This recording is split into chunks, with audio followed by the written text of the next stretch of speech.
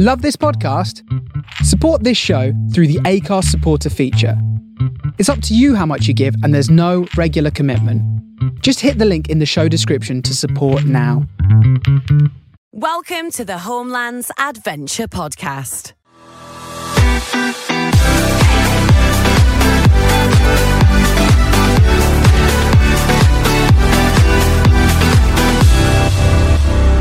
Storytelling inspired by adventure. Welcome to the Homelands Adventure Podcast.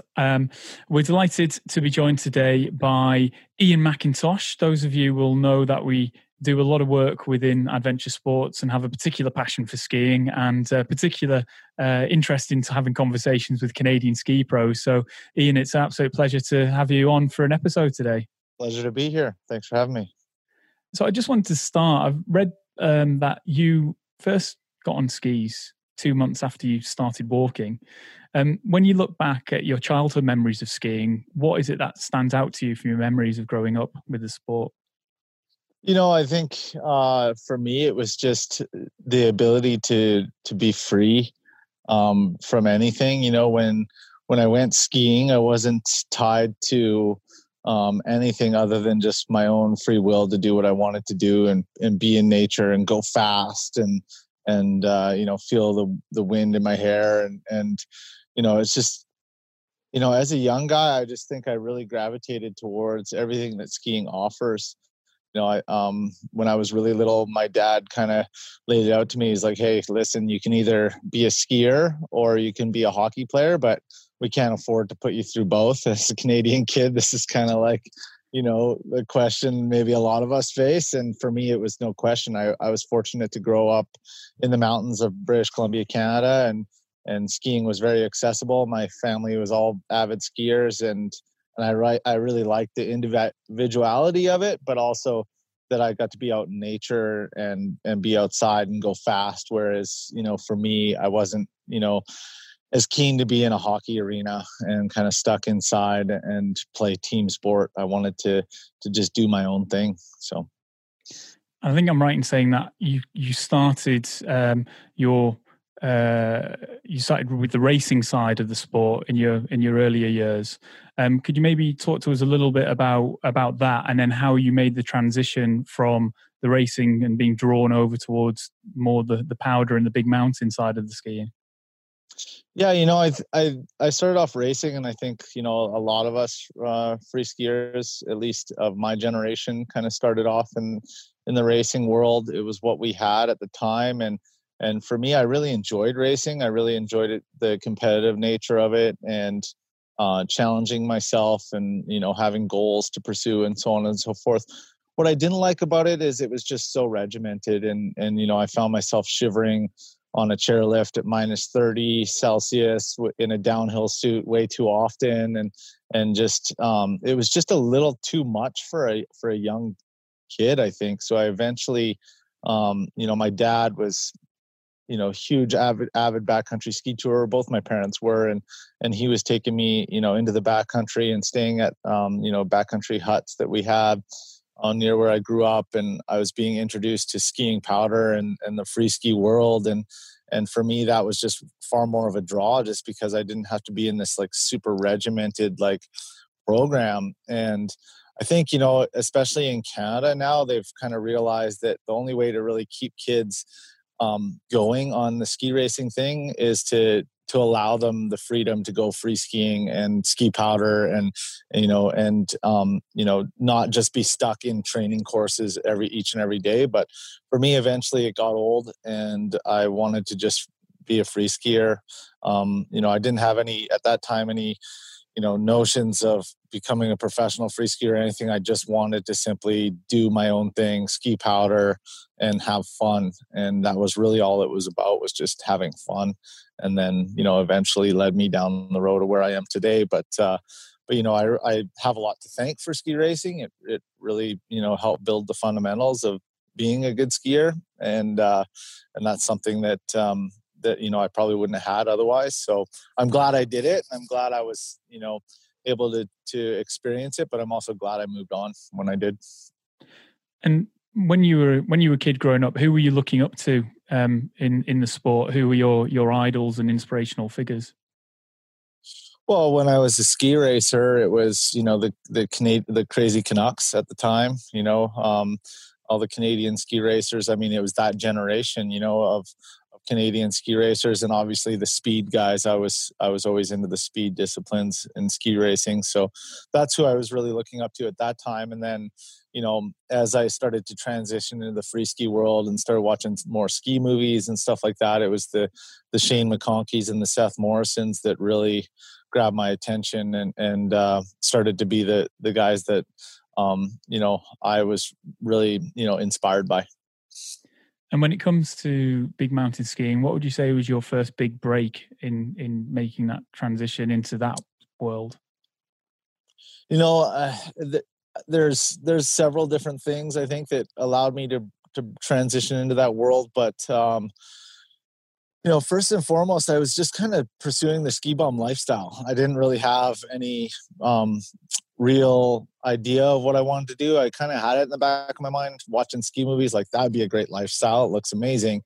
And then one winter when I was 19, I was living in Kicking Horse. It was the first year where they opened their gondola in Golden there and skiing there. And then that summer I decided to sell, my vehicle and my mountain bike and everything that I owned at the time, and bought a plane ticket to New Zealand because I just wanted to live the eternal winter. And when I was in New Zealand, I managed to get myself into a contest called the World Heli Challenge that was, going on at the time. Within that contest, I did quite well, and it was like my first real contest in the sport. And I met like a bunch of ripping Canadian skiers that were all pro or semi-pro, and they all lived in Whistler. And I grew up in the interior of BC, and when you grow up in the interior of BC, you kind of always hate on Whistler. Whistler is kind of like this tourist trap. You're like, why would I want to go there? It's just like super busy, and it's just a bunch of hype. But those guys all kind of convinced me, like, hey, you could move to Whistler, and we're making ski films. You could be in our ski films. And at the time, I was kind of heading down the route of being a mountain guide, a ski guide. And so I was like, okay, I'll take a little break from that pursuit and move to Whistler for a year or two and just have some fun with it and see where it takes me. Being in Whistler, you're surrounded by, the scene. There's like, I think, vast majority of professional skiers in Canada live in Whistler. Revelstoke has now started to like be a little bit of a hub as well, but especially at that time, if you were a pro skier, you lived in Whistler. And so being in the scene here, starting to see and meet guys and ski with guys like Hugo Harrison at the time, who was dominating the free ski tour, and getting to ski with those guys and film a little bit with like small production, local production ski films.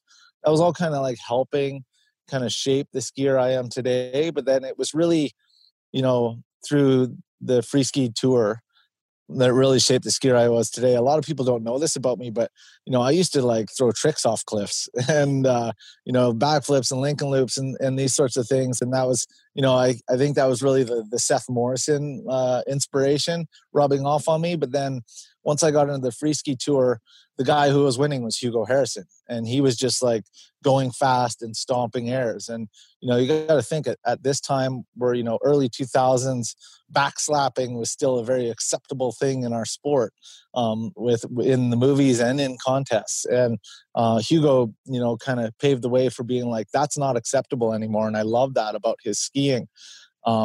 So, I did a couple of years on the tour where I was having some success, and then I was like completely exploding. And this other French-Canadian skier, Pierre-Yves Leblanc, kind of was mentoring me at the time, and he pulled me aside and he was just like, dude, you can't go 100% and expect to like stick every run. And that's what you got to do in these free ski comps. You got to stick every run. And so he's like, tone it down to 80%. And you'll probably start to see more success. And of course I did. 2004, I toned it down a little bit.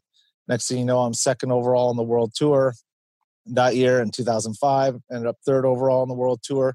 That kind of got my name out there, got some recognition, got some initial like, sponsors flowing with maybe a little bit of travel budget and just gear. And then, I was able to kind of get the attention of TGR, Teton Gravity Research. And in 2006, they gave me an opportunity to come down to Jackson and film with them. And that was really like, that was the transition from like, okay, I'm starting to get known in this sport through the contest circuit and so on and so forth, to like, now I'm getting contract offers and companies are actually willing to pay me. And it was that first year filming with TGR that really opened those doors. So I always say that like 2006, that first year with TGR, that was when I became a professional skier, was after that season. And so with the success that you had in the Free Ride World Tour, and with the now looking back from today, you've been in countless ski films. When you reflect back at this point in your career, what are some of the highlights that really stand out to you? I mean, for me, like on a personal level, like aside from like, individual, like, achievements, it was what I always dreamt of doing from watching the ski films was going to places like Alaska and skiing first descents and kind of exploring mountain ranges that free skiers have never explored.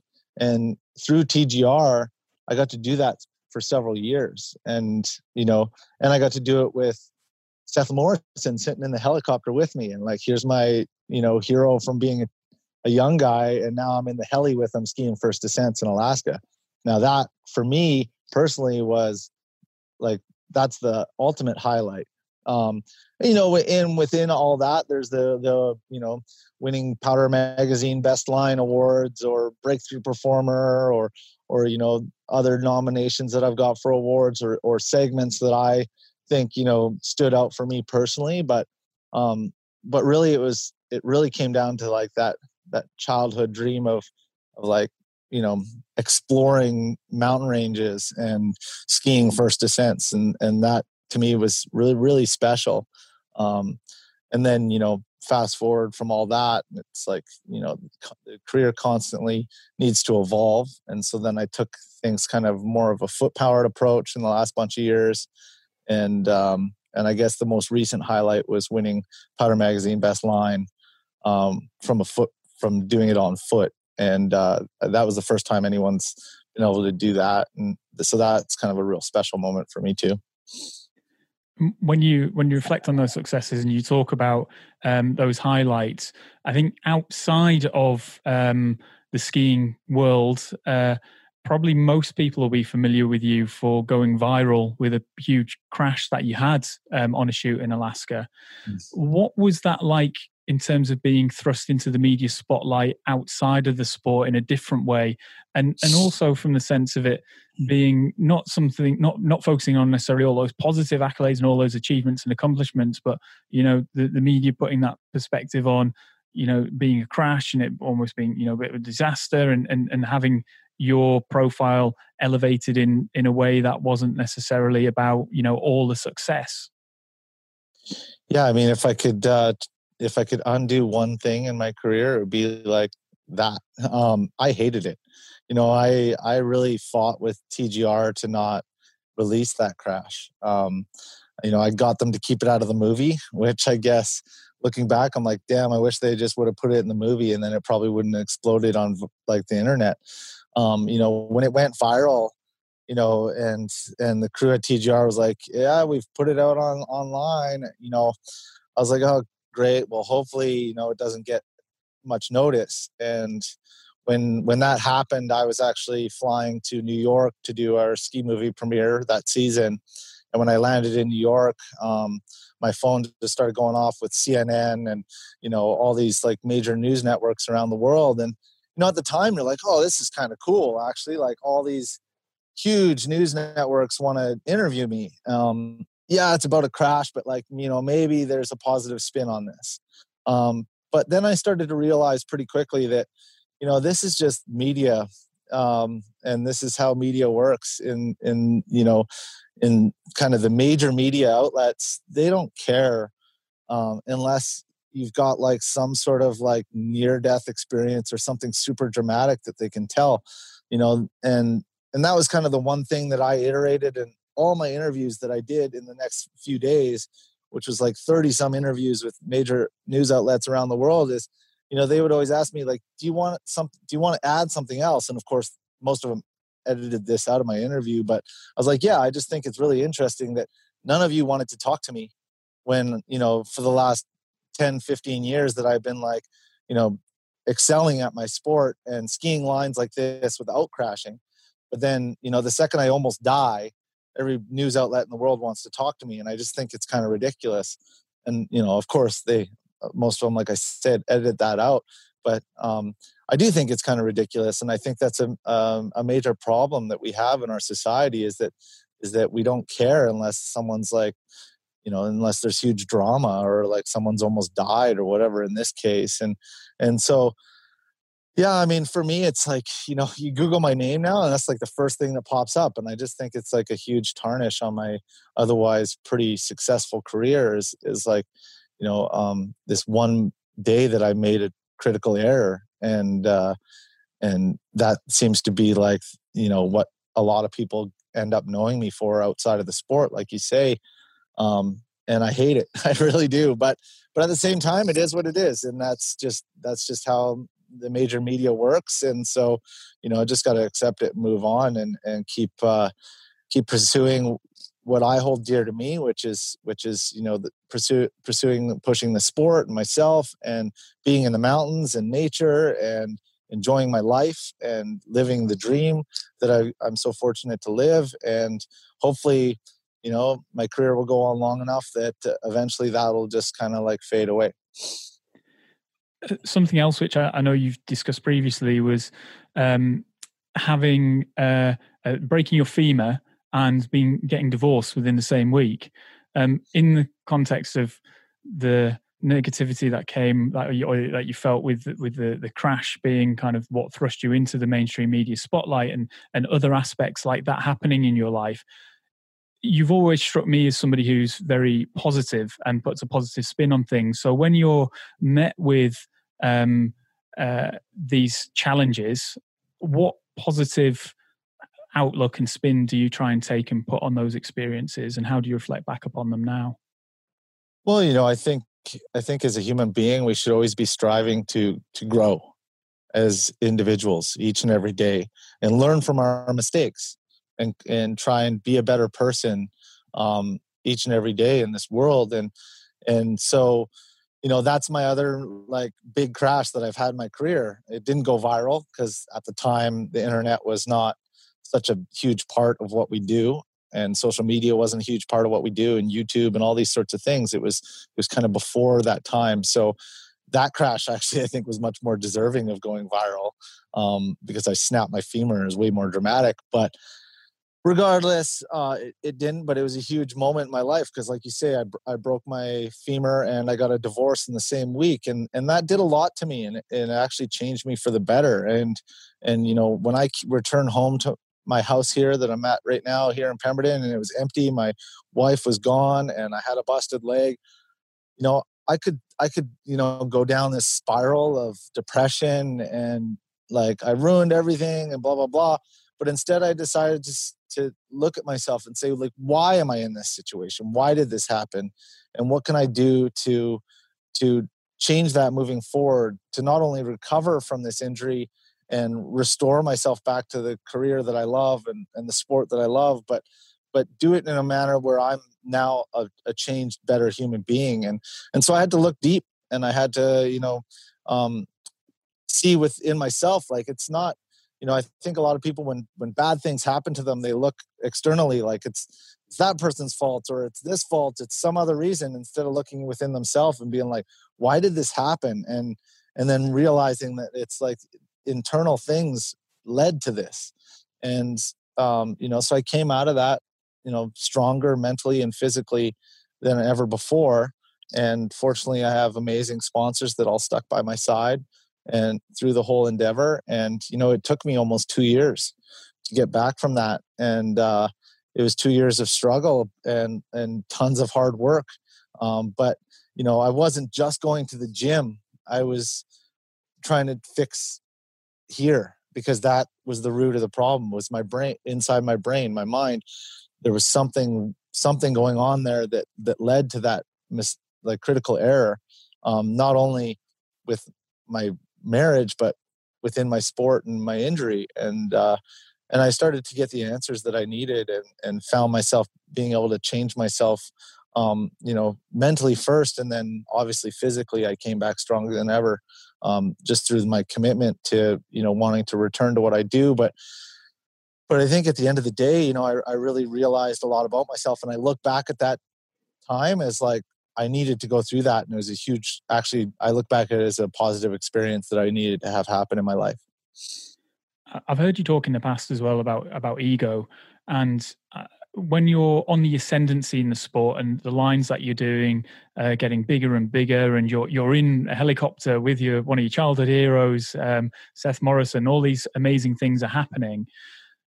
How important is it for that reality check to come in? Are there times when you are standing on the mountain and you feel invincible, and you feel that you can conquer the world, and is it important to then have that reality check to creep in to just self-check and make you a little bit more self-aware? 100%. I mean, I think one of the realizations I had through that experience was that I was very ego driven. The ego is a powerful thing. We all have one. And I don't think it's realistic to completely shed your ego and to operate in this world without ego. But it's important to recognize it and realize when it's driving the ship versus when, you personally are making decisions based on your own personal desires. And what I mean by that is, am I going to ski this line just simply because I want to show the world how rad I am? Or am I going to ski this line because it's something I really, truly want to do, because I want to push myself as an individual? And, I think before that accident where I broke my femur, I was really starting to get into this mindset, and up until that time where I was just like, I want to show everyone how rad I am. And I was like, that was my driving force. Like, I had this chip on my shoulder. I needed everyone to know how like sick I am on a pair of skis. And then that's going to give me like the satisfaction in life that I'm looking for, that I felt like I was missing. But now, through realizing that, now I approach things differently, or at least try to approach things differently, where I'm making sure that I'm doing it for me first and foremost. And then, sure, if other people are inspired and stoked to see what I do, then great. But first and foremost, I have to always check my ego. And that day where I did the viral crash, fast forward a few years later, I fell back into those old traps where I was like wanting to show off again, and thus skipped all the necessary steps that I should have been taking to keep myself safe that day and make sure that I got down that line safely. And it was funny, like right after the whole incident, I'm still picking up the pieces at the bottom of the slope, and I'm thinking, man, I just fell back into my old trap of like letting the ego drive the ship. And like I say, ego can be a great thing sometimes. I test that drive got me to where I am in a lot of ways. But at the same time, you need to constantly check it and make sure that that you're pursuing things holistically and for yourself before you're approaching things for others and what others might think of you, and so on and so forth. And that's really just, figuring out where ego falls in place and where its importance lies within each and every one of us. And it shouldn't be the driving force of what we're doing.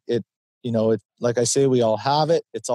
We're all in connection with our ego, but it shouldn't be what's driving you. And that should be through all aspects of life. And as far as I'm concerned, socially, and through your career, money, materialistic stuff. A lot of people fall into the trap of like, I need all these things to make me feel whole. That's the ego, that's the ego is telling you that you need to like keep up to the Joneses or have these materialistic things so that everyone else thinks something better of you. And that's where the ego is not very constructive. And that's where you got to check it. And so I learned a huge lesson about ego through that accident, and continue to do so these days. And I don't ever claim to, be a master of this mindset. I'm simply a student, and I will be a student for the rest of my life in trying to channel my ego in the right ways, and make sure that what I'm doing is first and foremost for the right reasons. Presumably, you still need to retain an element of ego in order to do what you do. Of course, with extreme big mountain skiing, you need to have that confidence in yourself and that commitment to the sport. So how do you maintain that balance? Well, then that's the constant struggle, right? It's like I say, ego is something we all have, and I don't claim to not have one anymore, because I wouldn't be doing what I'm doing. But yeah, you've got to have confidence standing on top of a mountain. But it's the difference of I'm confident in myself to do what I'm about to do, and I really truly want to do this, versus I'm doing this to show off, and so that other people will think greater of me. And as long as I constantly ask myself that question whenever I'm going into ski a big line, even to this day, and if the answer is I'm doing it to show off, then I will back away. And if deep down inside I know I'm doing it for me, and because I want to, because I love to push myself, and because I love that feeling of putting yourself out there and pulling it off, and if it feels right in that sense of the matter, then I know that it's the right part of my ego that's driving the ship, and not the wrong part of my ego. Something that motto that you carry is that doubt kills more dreams than fear ever will. Why is that your motto? It's actually doubt kills more dreams than failure ever will. And I love that. I read it somewhere. I mean, it's not like I didn't come up with this, but I love it because I see a lot of people in this world doubt themselves. And I'm not going to sit here and tell everyone like, hey, pursue your dreams and for sure you'll achieve them, because that's not reality. But what you will achieve is a happy life, and you will never have regret. And I see a lot of people, they fall into the trap of like, I need to do this because it's safe. I need to pursue this career because it's going to make me a good living, and that's safe, even though it's not going to fulfill your life and bring you happiness. Or I need to pursue, this relationship because it's safe, or whatever it may be, and what that tells me is that people are scared to fail. They're scared to like put themselves out there and really pursue what they want to be pursuing in life, because they're afraid that it might not work out. And I'm like, what I try and tell people is that's okay if it doesn't work out.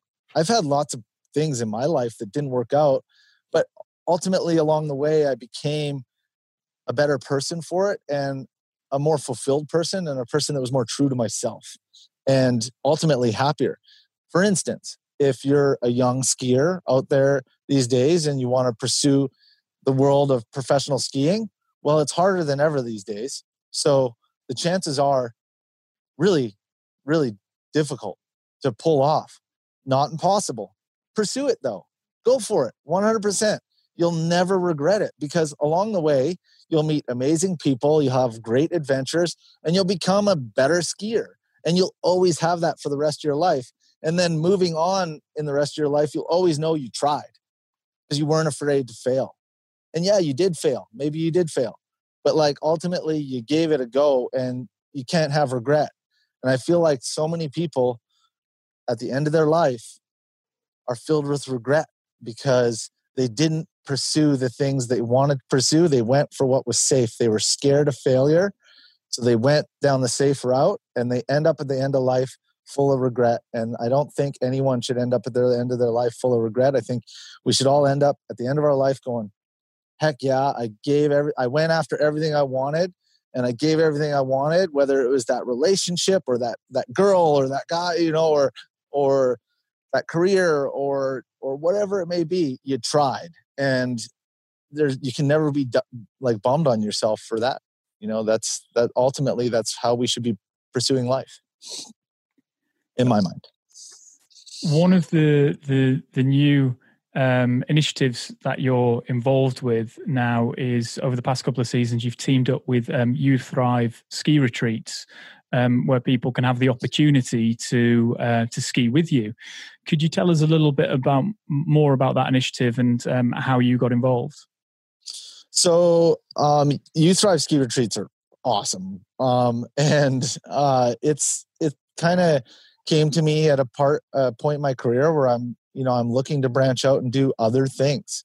I've realized at this point in my career as a big mountain skier that like filming skiing is kind of like in the later half of the season. That's when the big lines started getting light and the conditions all line up. So if I focus my energy on filming skiing at that half of the season, that leaves me the whole front half of the season to go out and do other things. And You Thrive ski retreats are a great example of that, because I not only get to go on a dream ski trip for myself, but I get to bring a bunch of people that might be fans or just beginning to know what I'm all about or through the sport.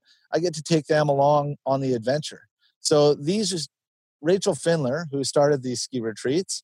I met her in Whistler years ago, and she reached out to me and she said, "Hey, Ian, this is what I'm trying to do." And I said, immediately, I was like, I love the vision. Let's do this.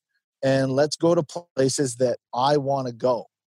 And if I want to go skiing in a spot, anyone else who loves skiing is going to want to go there too, because I've got a pretty good understanding of where it's awesome in the world, because I've skied the whole world. And so, I get to pick in a location and we all get together and we have like either an amazing chalet rented or hotel. And everything's kind of handled. Like the beauty of these ski retreats is they're, in my mind, quite a fair cost, considering, and B, you get to just show up and everything's handled. We've got it taken care of. I'm going to show you where the good snow is. I'm going to take you on, the adventure. We've got like an amazing chef. We've got, everything's lined up so that, you can go on ski vacation, not have to think about a thing. And then ultimately your guide through the whole experience is a professional skier like myself, or she does it with other professional skiers as well. And it's growing. And for me, it's just such an awesome experience to connect with fans and ski with them, but also like have like a bit of a ski vacation myself. So, as far as I'm concerned, it's a win-win. And so where's next? Where's the next retreat? Where can people look up and perhaps sign up to come ski with you and go on an adventure with you too? So normally we do Chile. The pandemic's kind of stopped that whole trip from happening this year. So next year we'll do Chile. So if anyone who's looking to ski in the northern, like in our northern hemisphere summer, come on down to Chile with me. It's an amazing, amazing experience, both culturally and from the ski side of things, and being able to ski in August. It's just, if you're passionate about the sport, that's incredible. Unfortunately, we don't have that one this summer because of the pandemic, like I say. So we're going to go to Austria. And we've set the Austria trip up to be fully cancelable and refundable, just in case the pandemic is still an issue and we can't make it happen. But, Austria is an incredible country for skiing. They typically get really, really good snow, and the free riding there is off the charts. And, the beautiful thing is, not a ton of people skiing off piste. So, that's where I want to go. That's like, I went to Rachel, who owns You Thrive, and said, Rachel, I want to go shredding in Austria because I know how incredible Austria is for skiing. Let's go there. And she's like, okay. And she makes it all happen. And that's the beautiful thing for me doing this all, is I basically just get to tell Rachel like what I want to do, where I want to go. She makes it all happen. We bring in the guests, and it's an incredible experience for everyone. So Austria is on our list for this winter. And from all the places that you've traveled to over the years in the world, where's your favorite destination? Oh, it's so hard to say. There's it's for me, it's every place offers something different. And I love the Alps just because as a Canadian, I love the culture, the ski culture, and just the regular culture of Europe. And, with kind of Italy actually is my favorite place to visit. But, France, Italy, Switzerland, Austria, anywhere in the Alps, I'm like so stoked to go experience. And what I love about being a free skier in Canada is the free ski culture in Canada is very strong. People are all getting after it. And so you got to fight for your fresh tracks here in Canada. But when you go to the Alps, most people are just happy to ski on piste. And so it's a lot easier to get fresh tracks day in and day out and all day long. And so I love that experience about the Alps. But, every place has its own, beautiful aspect to it. Here where I live in Pemberton, British Columbia, there's one ski resort within hundreds and hundreds of miles, and so the rest is all accessible via either snowmobile to get into an area and then hiking, or, driving your car up to some mountain pass and hiking from your car, so there's an incredible amount of accessibility of, terrain where there's just no people. And that's what I love about where I live. Alaska, I love because there's just no place like it where the snow sticks to the steeps and, the mountains are jutting right out of the ocean and, it's the terrain and the snowpack and everything's combined there. But Alaska is very inaccessible. You kind of need a helicopter or, a ski plane or something to gain access. So it's very challenging in that respect, completely different to the Alps, which are incredibly accessible. And then South America, Chile, Argentina are incredible in their own right. You ski in the Andes and the culture that's involved down there and so on and so forth. So it's really hard for me to pick one specific place, even ski resorts in the US that I really love. But ultimately, I think for me, when I'm going on a ski vacation, it's somewhere where I can experience culture and maybe the free skiing mentality isn't as strong as where I live, which kind of in many ways is like this epicenter of free skiing culture. Just so that it's just that much easier to get fresh tracks all the time. So the Alps are always high on the list, and South America is always high on the list for that reason.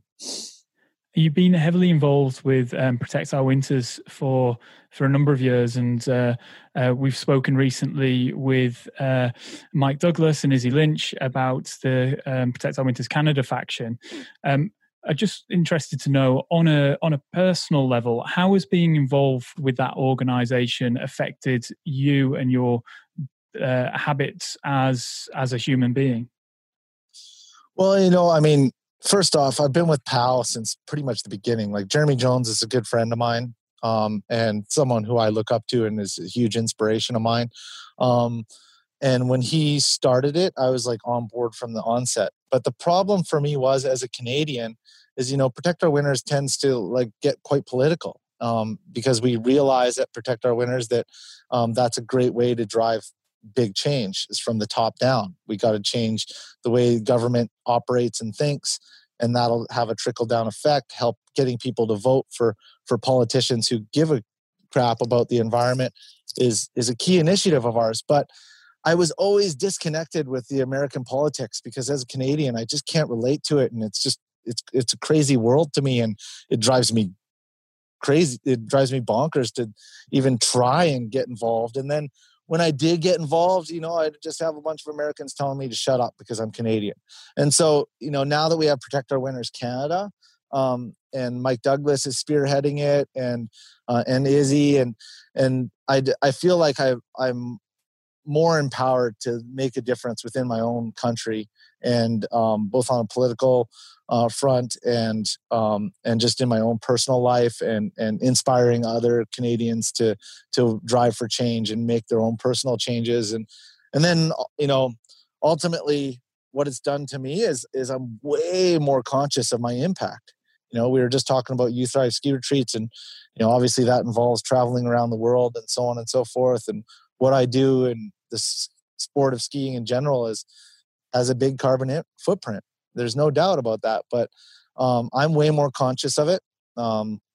And, I make a lot of changes in my own personal life. Within the sport, I've gone way more foot-powered approach to minimize my impact there, or at least have the image of a more minimal impact. Whether or not I truly am is sure, helicopters burn a lot of fuel, so I'm not using those and as much, and that does have an impact. But within my own personal life, I'm very conscious. I became vegan 8 months ago, and that's primarily because I see what the industrial agricultural industry does to the planet, and I felt like it's a way that I could make more of a change in my own personal life, because I'm not going to just stop skiing and traveling. That's just part of who I am. It's my job. It's what I do.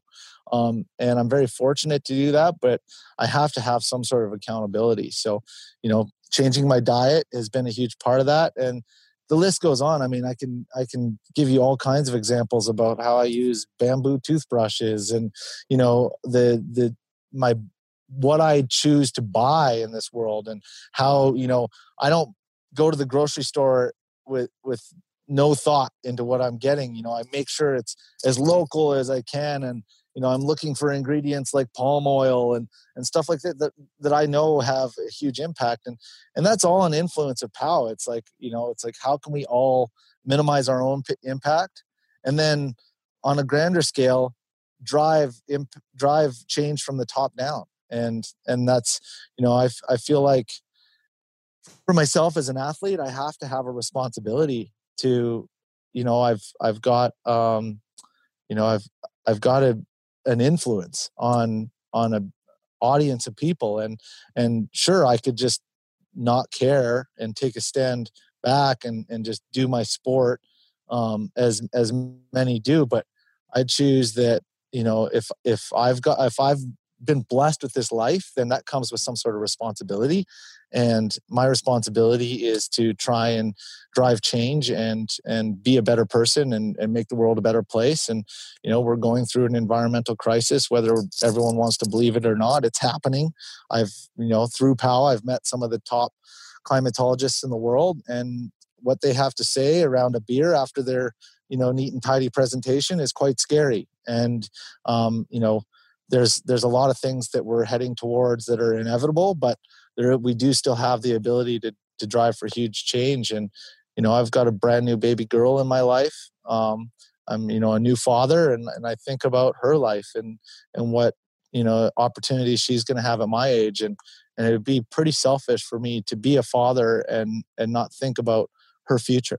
So POW's like kind of like a part of that whole deal, and has, influenced that whole deal. But ultimately I became part of POW because that's what I'm passionate about. And so it's kind of like, the whole cyclical, relationship. And when we talk about all the places that you love to ski around the world, and obviously it is a part of being a professional athlete within the sport skiing, you do travel a lot, and the use of helicopters, etc., being part of your career. When you are on social media and you're trying to promote the positive messages and key messages from the POW perspective, what is that interaction like with people, and the response when there is that duality of leaving a footprint and promoting a message? And how do you respond and interact with the criticism that perhaps comes along with what you're doing? I think owning it is the key. Like, I know that what my job has a high impact, and I probably have a higher carbon footprint than a lot of people, or at least some. And I am a hypocrite, just like we all are. But we were all born into this fossil fuel burning, intensive industrial world. Like, we didn't create this world. I didn't create this world. I grew up in it. And as I grew up, I became educated, and through my career, I've become more educated. And so I'm trying, and that's all we can all do. But I think ultimately it's owning it. It's like, yeah, I'm not perfect. None of us are. How could we be? We were born into this society, this capitalist, fossil intensive, fossil fuel intensive, industrialized society that puts our own comforts and ease of life and everything above the protection of our home, which is planet Earth. And so, I think owning it first and foremost, and then being like, okay, hey, you know what? I'm not perfect. I don't expect you to be perfect either. I don't care if you work for an oil company. I don't care if you mine coal. I don't care if you work in some, industrialized mining, corporation, or what you're involved in. Like, you can still care, because I'm a skier and we have bigger impact than some, but I can still care and I can drive for change, and everyone can.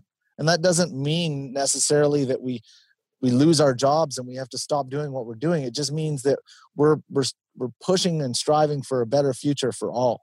And so I think first and foremost is just acknowledging that, I'm a hypocrite just like everyone else. And then, okay, now that I've acknowledged that, here's what I'm passionate about. And I'm allowed to care just like everyone else is. And I'm allowed to use my voice.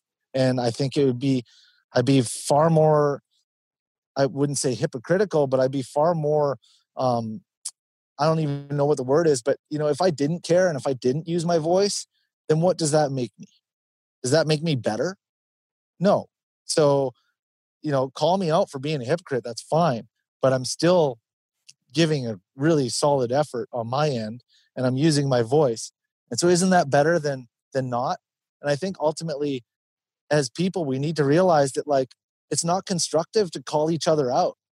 This isn't what we're striving for. We're like to sit back on the internet and be a troll and just call everyone else out for their hypocrisy is not constructive. We should all be cheering each other on and patting each other on the back and saying, heck yeah, you're allowed to care. And I don't care what you do for a living or what you're involved in. You're allowed to care, and we should all care, and we should all strive for this better future. And the only way we do it is united together. And I think, a lot of powers that be, they want us to be trolling each other on the internet and calling each other hypocrites and making us feel bad for trying to take a stand. But ultimately, at the end of the day, we didn't create this world. So, we shouldn't feel bad, and we should all be trying, and we shouldn't be afraid to be called hypocrites, and we shouldn't be afraid to be called out for our own mistakes and our, living, because that's really what it comes down to. Is we all live in this world. I've got a snowmobile, I've got a truck, I live in Pemberton. That's how we access a lot of our skiing. I'm sorry, I'm gonna, once the electric snowmobiles are available and electric trucks are available, sure, I'll head down that road. Is that necessarily way better for the environment? Well, probably not, because there's still a lot of mining involved and battery production and so on and so forth. But ultimately, I think it is a better direction that we should be taking our society. And we need to be asking, like, what are the real solutions to the problem? And it can't just be left up to us as individuals. It has to come from the top down. But the only way we can influence the top down is to vote. And that's really what POW's about. And that's really what our message is about, is drive change from the top down, because we can only do so much. We can all go vegan, and that's only going to change so much. We still need change from the top down. And so, yeah, I get, a long-winded answer for sure, but like, ultimately it's just owning my own hypocrisy and then trying to convey my message through that. Thinking about driving positive change from the top down, do you have any political ambitions on a personal level? It's funny you say that.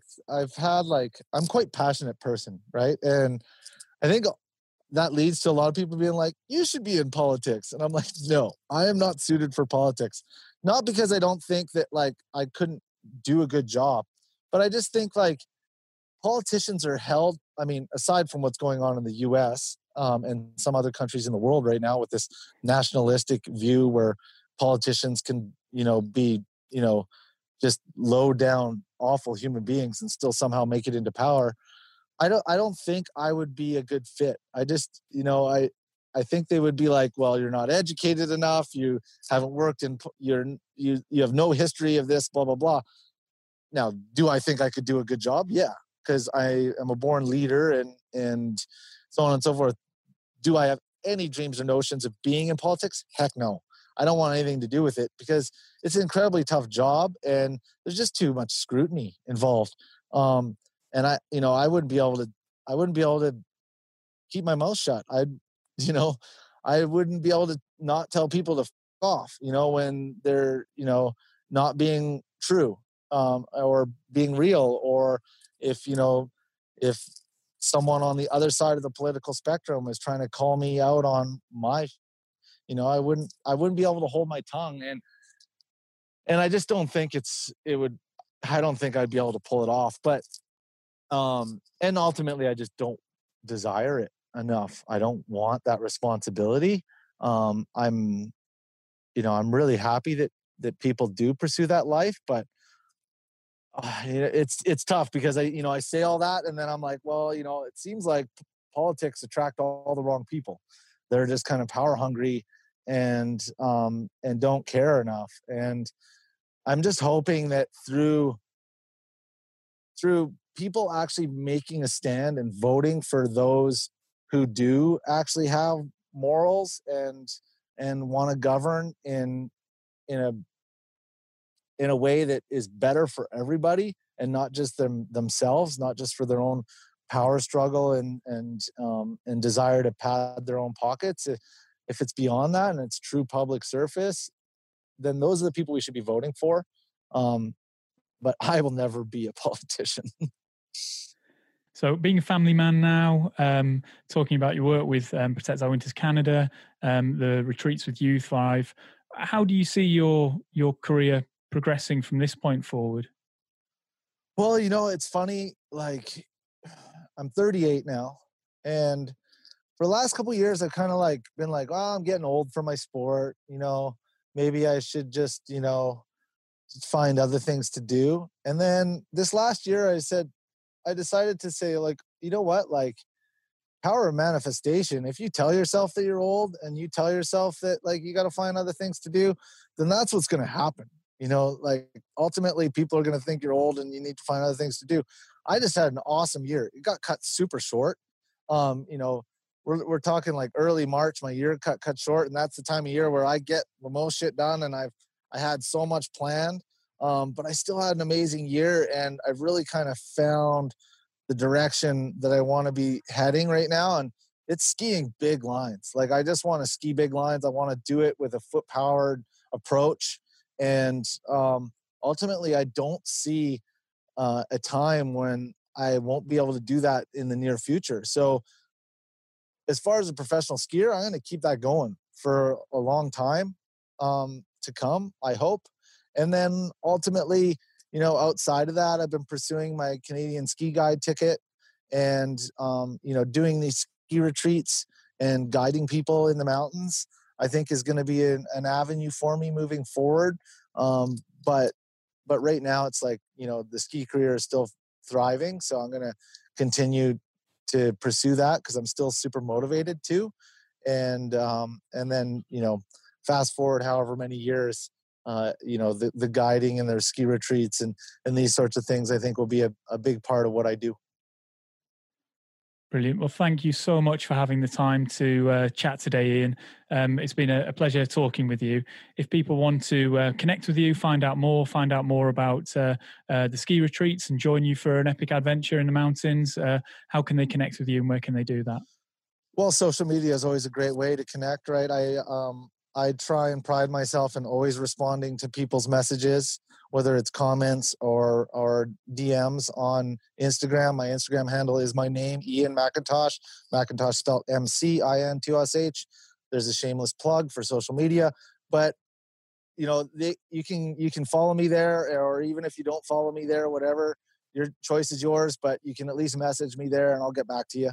And then through that, obviously Youth Thrive's website, and you can also find Youth Thrive through me on my own personal channels. So you can connect with me those ways, and ultimately you can come skiing with me. So I want to really open that up to people, like, let's go skiing together, and I want to have fun. and I'm into having a good time. I want to show you the best time that we both can have on snow. So join one of our ski retreats, and then in the coming, whether it's this year in Austria or in the next couple of years, and we'll have the best time, and we'll connect on a personal level. And everyone who's been on my ski retreats in the past is now, I consider, a friend of mine, and we are in constant communication. So I think it just it opens a lot of doors to not only have a good time but create a lifelong relationship. So I really encourage people to do so. Incredible. Brilliant. Thanks again, Ian. Really appreciate it. My pleasure. Thank you so much.